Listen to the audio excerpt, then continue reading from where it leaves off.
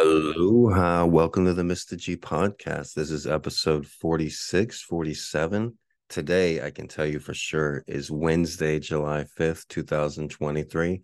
It's just a regular work day. Back to reality. Oh, there goes gravity. It's a warm, sizzling 77 degrees here, hot and humid on the outskirts of Chinatown in Honolulu, Hawaii, the largest city in the Pacific, my city. Partly cloudy day today. It's going to get up to about 87, 88. Doesn't get too hot here, but it doesn't get cold either. It's never hit 100 degrees on this island. One time in recorded history, it hit 100 degrees. Where I was born and raised in Texas, during the summer, it's 100 degrees like every day. It's worse than 100. It's 105, 109. I haven't been to Texas in about 12 years. I left the house that I left on the 4th of July 2011, my house in the upper middle class neighborhood in South Austin, my house, Abilene Trail. And maybe we'll talk about that a little bit today too. But we're also going to be talking about the Indiana Jones movie as well. Briefly, I will mention that, I was thinking of 4th of July stories the past few days, and it's like, 4th of July, I never really celebrated that much. And I did tell you about 4th of July 2001 when I won $100 at the job that I was at. But I can tell you one thing about the 4th of July is on 4th of July 2008, when I was a full-time student at the University of Texas. This was the summertime. This was one of the only summers I didn't go to summer school. And I had moved into a house that I mentioned just earlier off of Abilene Trail in Austin, Texas, in South Austin. And it was a big upper middle class suburban type house. And I liked it. I talk about it in my first book, Gonzo Education. And the owner of the house lived there too. And he was basically my landlord slash roommate. But I talk about it in my book, Gonzo Education. And while I was a student at the University of Texas, 95% of all students there are under the age of 25. So I was in my late 20s at this time. So I was older than 95% of all the students. I looked younger. So most people didn't really realize I wasn't a millennial. But one way I was able to extend that youth and extend my growing up period in Texas was by living in this house. It was out in the suburbs of Austin. So I'd go to school in downtown UT area every day. And then come back home to my South Austin house, which was totally completely furnished. I had a big backpack and I'd throw the backpack on the big kitchen table and be like, I'm home. And I'd pretend my roommate, the older guy that lived that house, like 15 years older than me, I pretended like he was like an older uncle. And then I had my brother come and live there. So both me and my twin brother were living in this suburban house. And it was actually nice. And I look back to it and I can't believe it was 12 years ago that I actually left that house on the 4th of July, 2011. When I initially moved into the house was also on the 4th of July, 2008. So it's a good way to keep track of times. I lived there exactly 3 years. And it's one of the places that I lived at the most. One thing that I like to do is like listen to music in my bedroom. If you are a music aficionado, you know what I'm talking about. If you know music, if you know indie music, it's all about like listening to it in your bedroom. And a lot of songs and music I discovered was in that house in my bedroom of Abilene Trail. I had a lot of good experiences there. I had a little smoke out closet there. And I think back and when I hear music now, like music that I first listened to there, like Grimes or Beach House, CDs that I checked out from the University of Texas Fine Arts Library. I think like, wow, that was 12 years ago. Or Mumford and Sons, I listened to them a little bit. I'm like, wow, that was 12 years ago. Beach House was 12 years ago. Grimes was 12 years ago.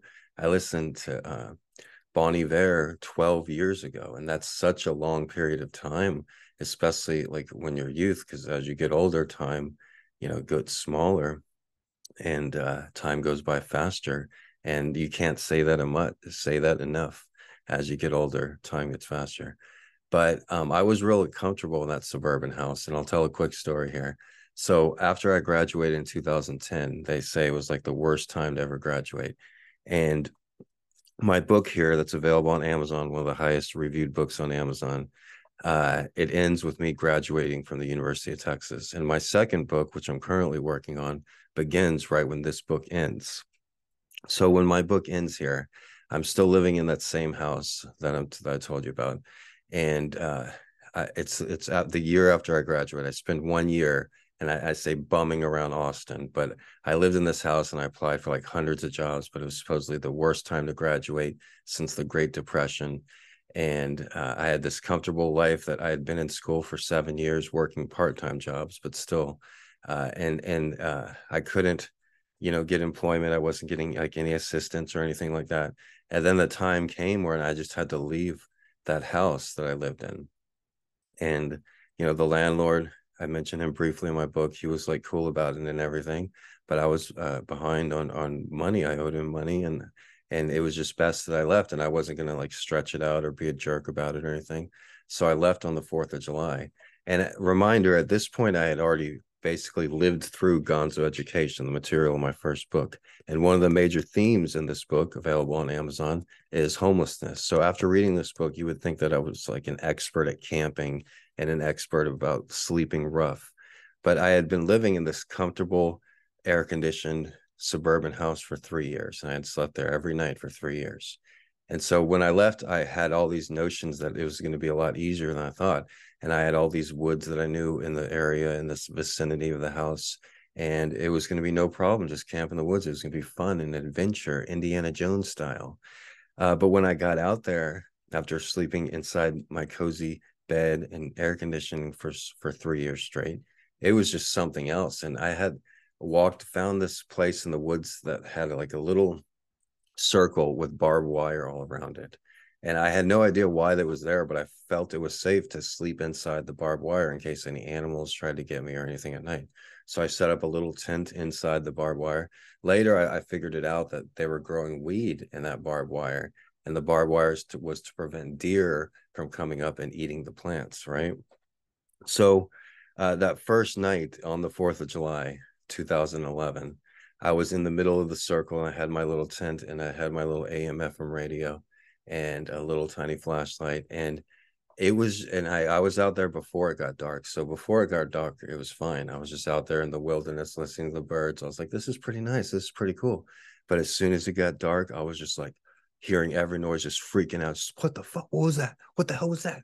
And it kept on hearing like somebody was creeping up to the tent and then just stopping as soon as I looked over there. And I couldn't hardly see shit with the little pin fat flashlight I had. And so I was just up the whole night, like listening to NPR, but it was just so like scary after sleeping inside for 3 years in a nice, comfortable upper middle class house, and then going from that to that, and hearing all the sounds of the animals and the nature. And I was just like freaking out at every little dime, every little crackle of the branch. And I didn't get any sleep that night. And I remember I was like, fuck this. I'm not doing this again. I'm not ever sleeping in the woods again. And I remember I had this huge, heavy sleeping bag. It was middle of the summer in 2011, but for some reason I had this huge, heavy sleeping bag. And I dragged it outside of the woods that I was at to where like there was a walking trail.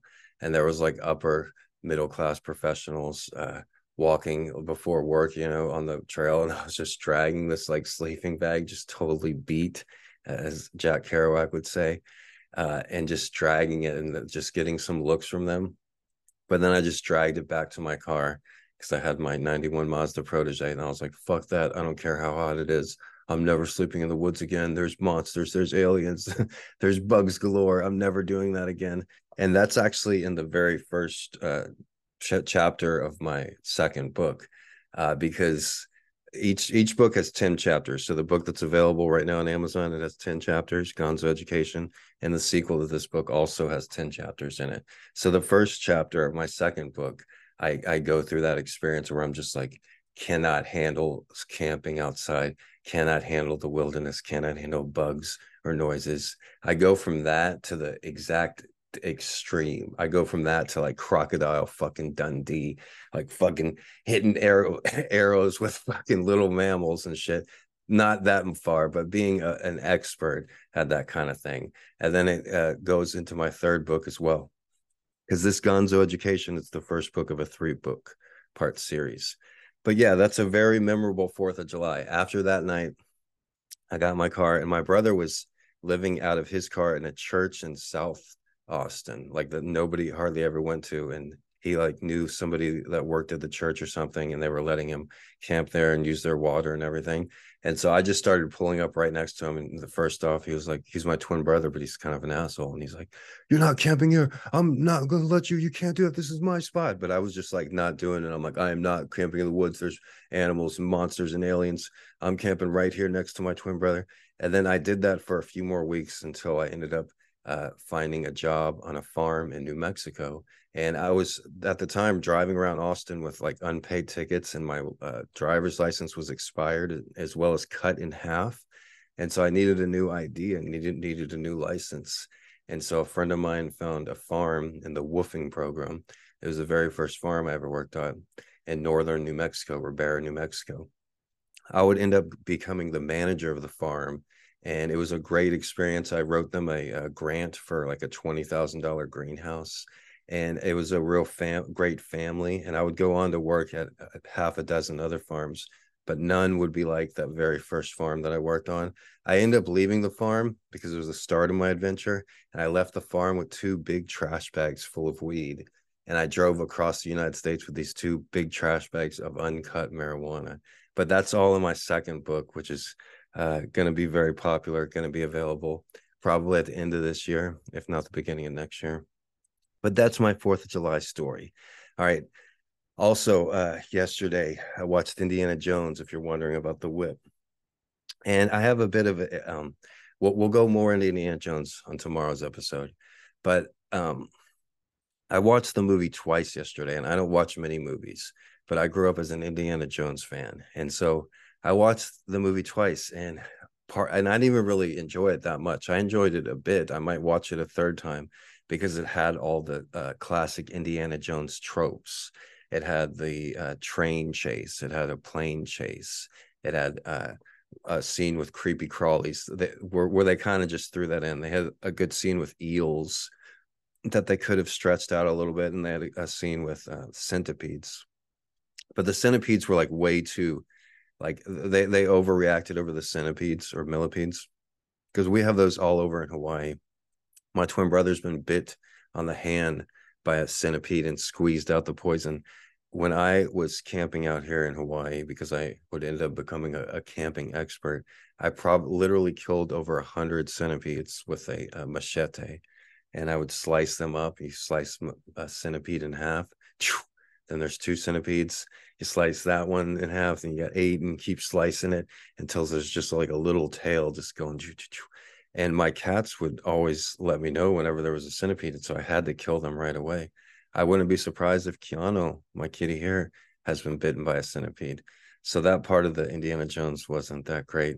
And the parts of the movie that I did not like, I didn't like the scene of Indiana Jones teaching, because one thing, Indiana Jones being a teacher is something that I always reflected on, even when I was a teacher. I would and in earlier Indiana Jones movies, which of course this movie takes place in 1969. The earlier movies took place in the late 30s and early 40s. And when Indiana Jones is a college professor then as well, but when he's teaching, all the young ladies are starry eyed, and they all like him a lot, and they're attentive to what he's saying. And I can totally relate because I'm like Indiana Jones. No, but when I was teaching, I would take that same type of mannerism and professionalism that Indiana Jones would with explaining things. And many times I could tell that somebody would be giving me their complete attention, a young female, but they weren't really listening to what I was saying. But regardless of that, that's something that's legit. And but I also experienced the latter, and that's in the Indiana Jones movie I saw yesterday, in Indiana Jones Part 5, when he's teaching in 1969. And unlike when he was teaching in the 30s, this class isn't full of young co-eds looking at him adoringly. Instead, it's full of like 60s hipsters that are also like woke for some reason, and they're like not listening to anything he's saying. And he's like, did anybody read the assignment? Anybody? No, it's on the test. And Indiana Jones is like not that, they make him out like not that cool. But there's something in psychology called acceptancy variation theory. And that's like, if you have a preconceived notion of something, like if somebody, if for instance, tells you the Indiana Jones movie's horrible, it's the worst movie ever, and when you actually see it, it's not that horrible. The best example is a used car salesman. Everybody says, "Oh, you don't want to go to a used car lot because used car salesmen are horrible, and they'll always pressure you into a sale." And you hear all these bad things about used car salesmen, and then when you actually go and buy a used car, it's not that bad of an experience, but you remember it better than it actually was. So that's called acceptancy variation theory. And I kind of see that with the Indiana Jones movie, where I just like on my YouTube feed, I just bombarded with all these videos like Indy Jones kills didn't Disney.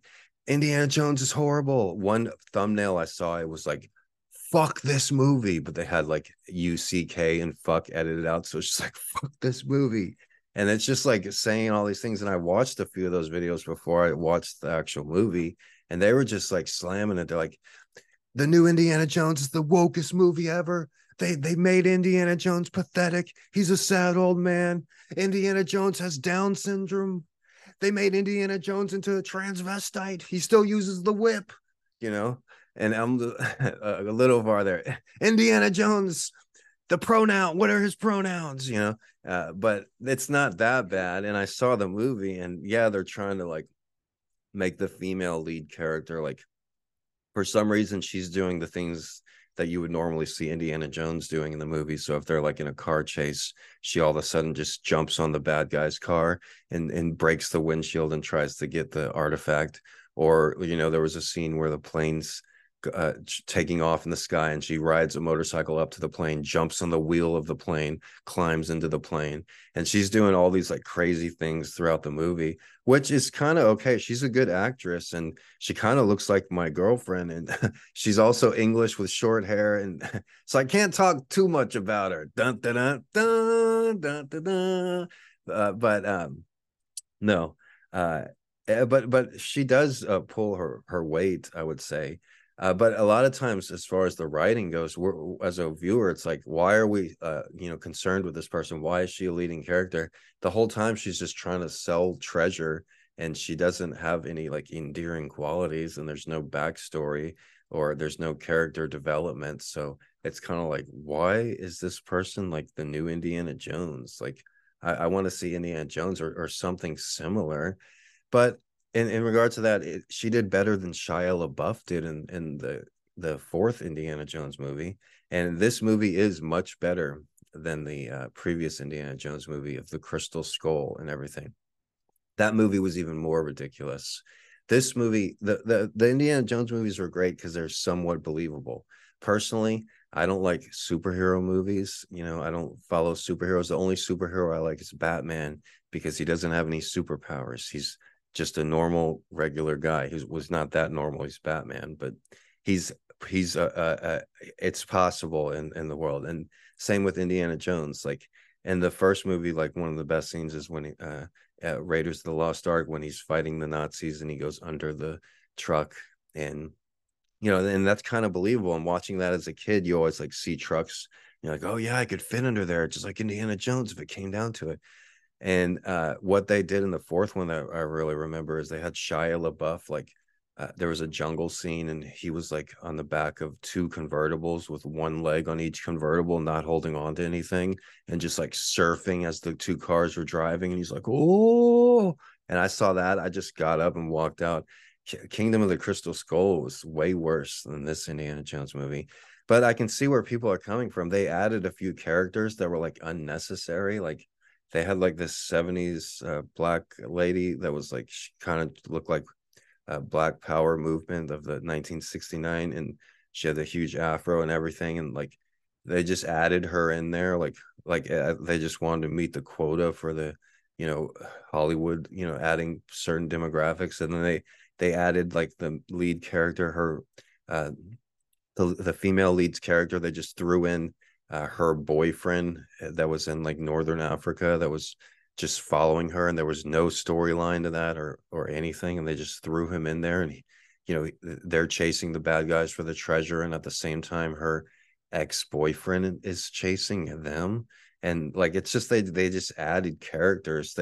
They brought in the Indy's old friend Sal, and at one point during the beginning of the movie, they like were just like had like a pro immigration like pro immigration speech where like Sal comes in and introduces these two children, and the kids are like, "We're straight A students and we love the United States. We're immigrants," you know. Then Indiana Jones is like, "Yes, pro immigration," and like it's just like, what the fuck?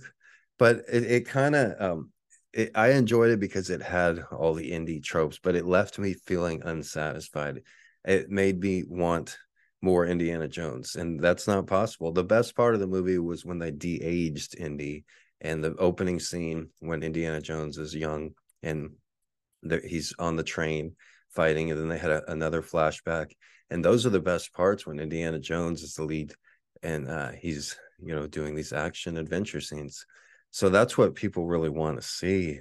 If you have her, the spinoff of the female character, you have something like Tomb Raider or something, which is fine, but it's not Indiana Jones. People want to see Indiana Jones, and maybe they tried to do that in the last film with like Shia LaBeouf being Indy's long lost kid or something like that. But that didn't really work. And Shia LaBeouf isn't the most likable guy.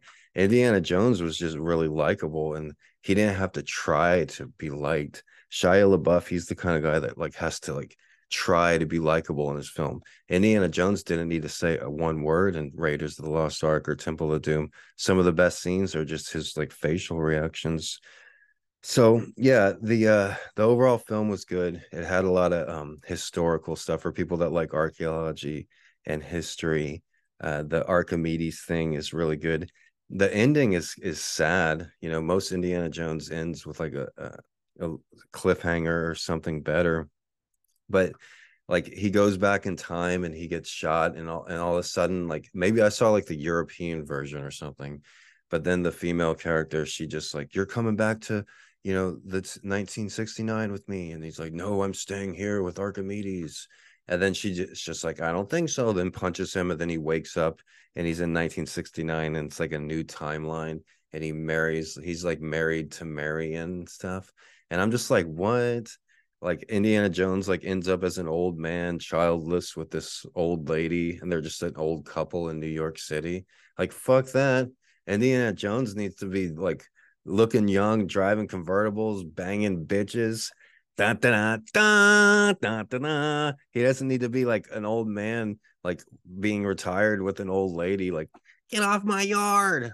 There actually is one scene. They produce it well with the Beatles Magical Mystery Tour, but he like wakes up and it's 1969 because the first part it's the 1930s, and they flash forward to 1969, and Indiana Jones wakes up and opens his eyes, and the first thing he hears, "Come on to Mystery Tour," the Magical Mystery Tour.